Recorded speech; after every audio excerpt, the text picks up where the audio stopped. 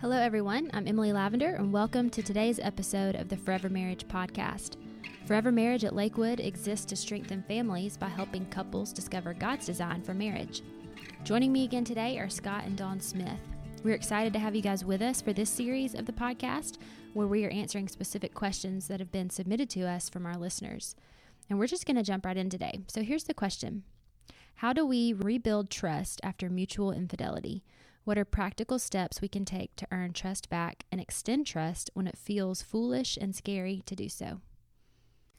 That's a great question, and not that I love it, but it's very wise for this person to say it feels very foolish and scary. One of the things that we've noticed, Emily, in working with couples after infidelity, whether it's mutual, if I'm reading this right, this person is saying both my partner and I have been unfaithful to one another. So there's some specific nuances that go along with that. But I will say in our culture, it is going to, I'm answering the question from the back and then we'll go to the front. In our culture, especially in an unbelieving culture, restoration of a marriage through after infidelity is going to always seem foolish, because in our culture, an unbelieving culture will generally say, wipe the slate clean, walk away, basically cut your losses, that kind of thing.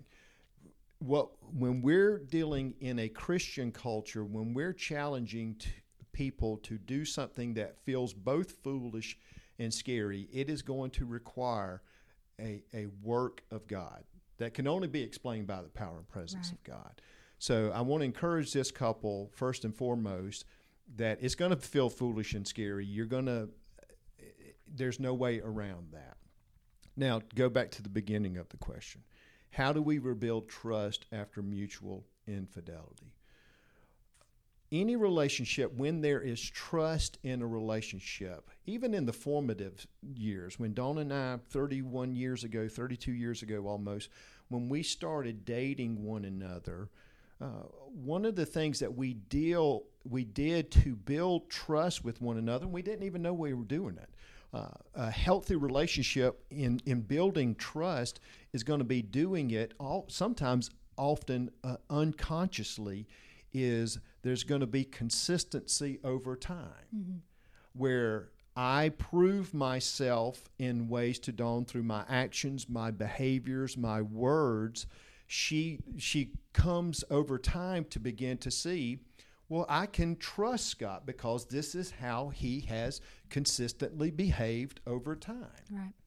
Conversely, what we find when there's been a betrayal of trust, here obviously infidelity is a huge betrayal of trust. What we tell couples is to rebuild trust, there is going to have to be consistency over time if you're wanting to rebuild it. And you don't get it overnight. Right. You didn't get trust overnight, and you don't rebuild it overnight. It's just like indebtedness. Most couples don't run into financial debt overnight, and most couples are not going to get out of financial debt overnight. With regard to rebuilding trust, it's going to require both of them to remain consistent over a period of time for the rebuilding of trust. I think that, for mutual infidelity to have taken place,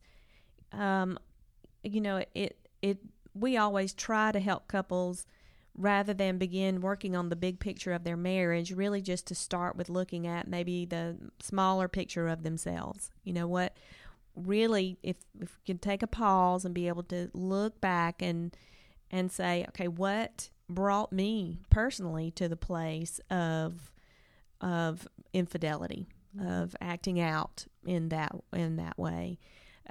We know that we do marriage out of two primary places. One, out of the experiences from our families of origin and the past relational experiences that we have had. So if Scott and I were working with this couple, we would want to hear their stories. We would really want to know, tell us about your families of origin, tell us about your past relational experiences, and then what brought the two of you together.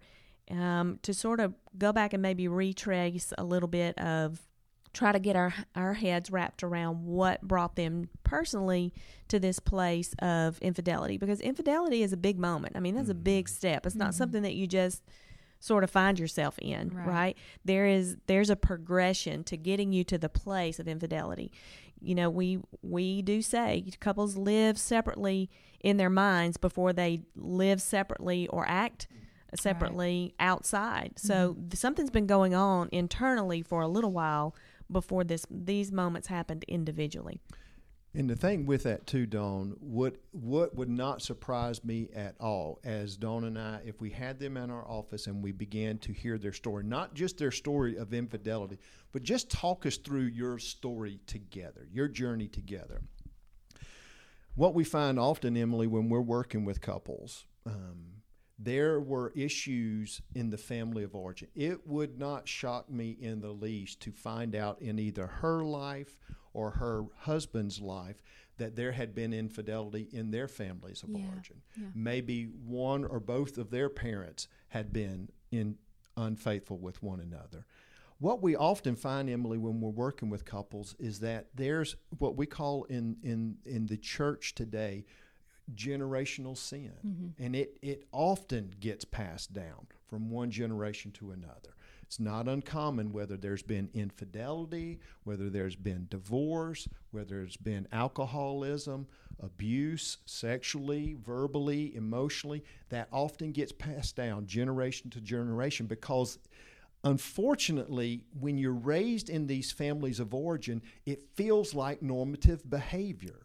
It feels like, well, this is just the way life is done. And inevitably, it just continues to happen. And so if we were working with this couple in our office, we would, as Dawn said, we would begin to hear their stories. And then our simple question would be this: do you want to reverse the curse? Do you want to stop passing down? Because potentially, I don't know this couple, they may have children. Do you want to continue the cycle? Do you want to pass down to your children what was passed down to you? Now, having said that, I will say, and this is not to discourage this couple, infidelity, adultery in marriage, even in Christian marriages, is often one of the hardest issues to overcome. Not by any means am I saying it can't be overcome. Right. We have found in our own life that through the grace of God, God can restore most any issue of marriage. We've worked with couples through the years. One couple comes to mind. He had a homosexual affair. She had other affairs herself, mutual infidelity, and they've been through the process of restoration. So God can do miracles. Awesome. If He can't do miracles, we need to just close up shop and begin selling cars or doing something else. But we have to believe, we choose to believe, we know it can be so, that God can do a work. That's right. And so the couple would have to realize, okay, what, as Dawn said, what did I do? How did I get us here?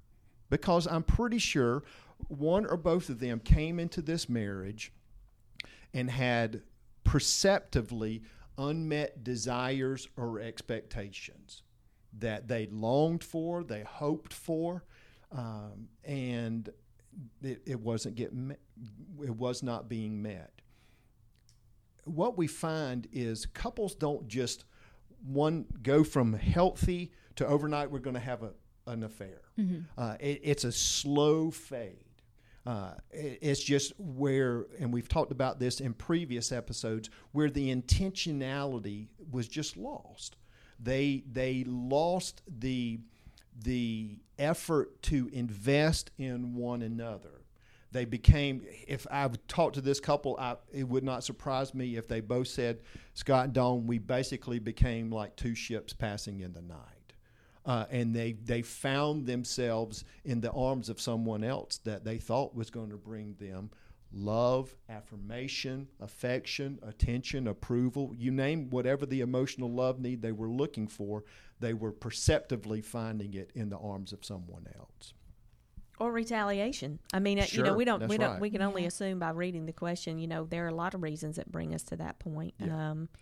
But But I think that Scott is right in what he said originally. You know, I think maybe I can help maybe answer a little bit in some things, maybe what not to do in these situations. And I would say one is, look, don't sweep it under the rug. Mm-hmm. Don't just feel like, oh, okay, we're just both going to agree to wipe the slate clean and we're just going to go forward from here. That does not work in general. It really does. To find the best path of healing is to lock arms, to walk through it together, not sweep it under the rug. Let's look at maybe what brought us here in the first place, and see if there were some things that maybe we were unaware of. Because even though it is a slow fade, because of the advent of technology and social media and our ability to connect and our ability to hide and connect, the pathway from a thought to sin and actual sin is really short. So it's once that fade happens and you reach that point, then it's real easy to get to a place of actually committing infidelity. That has changed a lot over the years, and certainly in the years that Scott and I have, grew up in, and in the early years of our marriage. I mean, you really had to do a lot of work to hide your sin, but you don't have to do it as much anymore. Right. So so we would say, listen, don't sweep it under the rug, because it's just going to be there. Let's do the work now.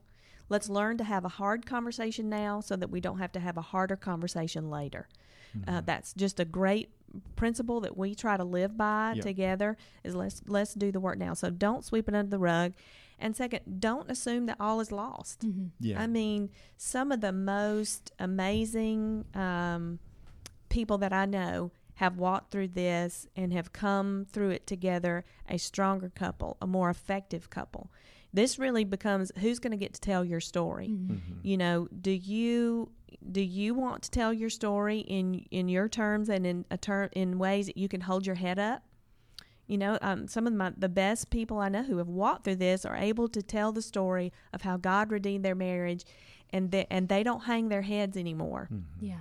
But doesn't mean there's not regret. No, and I I'm a big proponent of regret. I mean, right. I don't adhere to guilt and shame. I think those are definitely not God's design for us. But regret means if I had a chance to do that differently, I would do it differently. That those are neither guilt nor shame associated. That's just a powerful emotion that God, I think, gives us because we're never to look back over our life and see the sin of our life and go, you know what, I'm okay with that. Yes. Hey, I'm good with that. That made me what I am today. I will tell you that is a deception, because what sin leads us to is nothing short of what Satan's goal for us: death, destruction, kill, steal, and destroy. And he leaves us broken and in the ditch. If there's anything good that comes from moments like this, it is the grace of God that makes me who I am today. He takes my failures, whether it's infidelity or whatever it is. He's the one who turns all of that into something good, where I can open my mouth and give a testimony of the sin in my life or the brokenness in my life and be able to offer it as something hopeful, right? So it's who gets to tell this story. Well, if you want to tell your story in a way that you can hold your head up, then understand not all is lost. God can take whatever that is and turn it into, he can give beauty for ashes, right? That's who he is.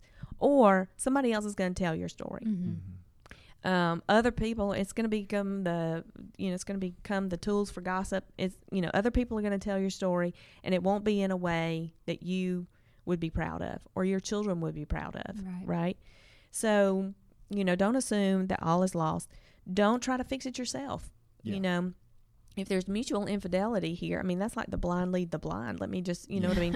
You can't, don't try to fix it yourself. And I don't want to, I got to be careful how I say this, Dawn, but there's an upside to this in the sense that it's mutual, because both of them are in the same seat. Well, yes, please be careful how you say that, because we don't advocate. That's trying to fix it yourself. Is that, they had an affair, let me have an affair. That'll get us on equal, footing, and then we can go from there. That's Please. not at all. But they're both Please. very obviously in the wrong. They're Yeah. both obviously in the wrong. What I meant to say with that, Emily, is this. Both are going to have to rebuild trust, and both are going to have to seek and grant forgiveness with each other. Generally, when we're working with affair, if it's only one person, the person who was the offending party is in the seat of the rebuilding of trust. Right. The person who was offended is in the seat of granting forgiveness. But they're in both seats in this. Yes. One has been offended and has also been the offender. And so they're both in the seat of seeking to rebuild trust where they have offended their partner, and they're both in the seat of granting forgiveness where their partner has offended them. Does that make sense? Yeah, it does.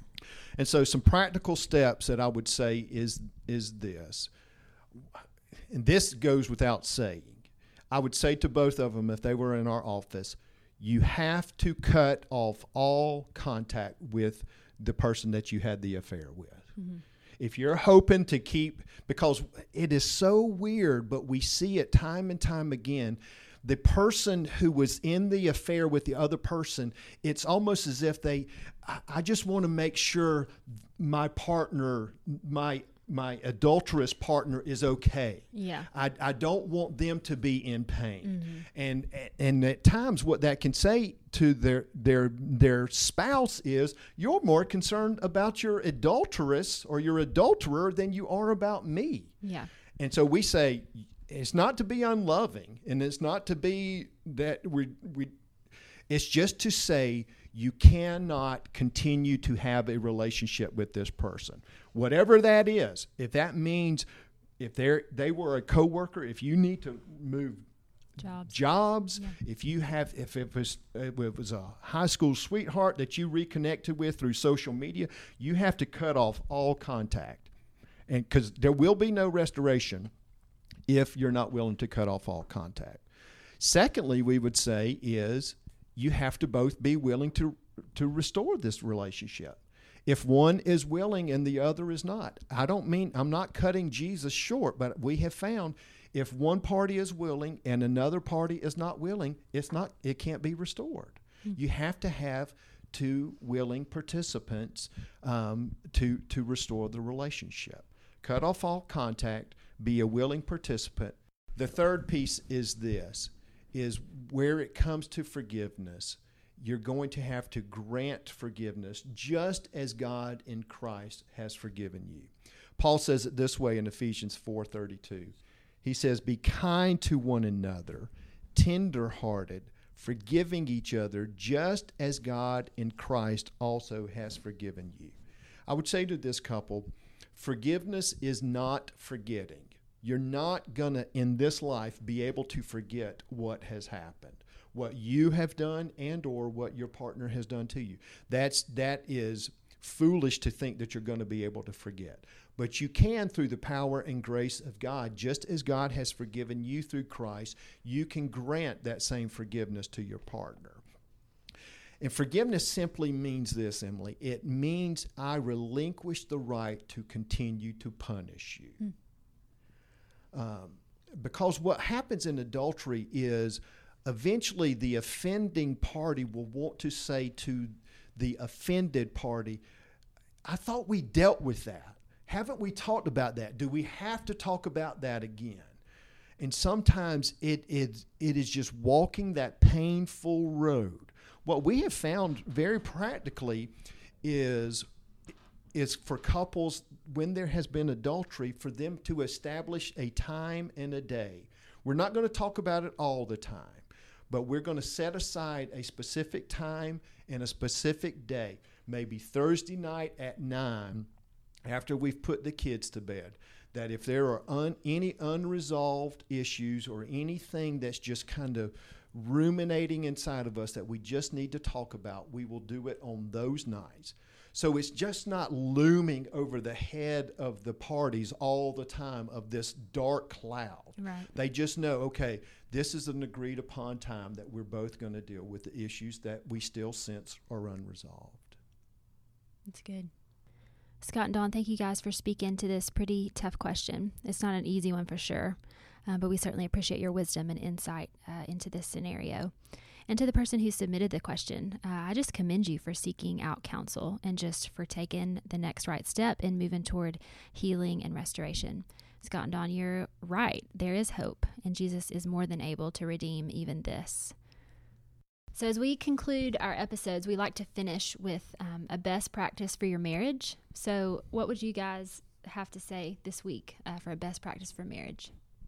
Well, I think we're going to kind of stay with our theme here and kind of address really the second part of this question about some practical steps to earn trust back and to extend trust, to learn how to do that.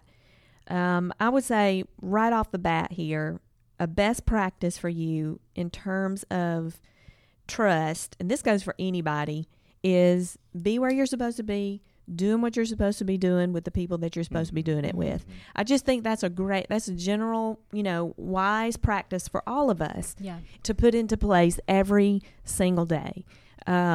Is that what gets us off track is that we have people in our life who aren't the best for us. They only say to us the things that we want to hear.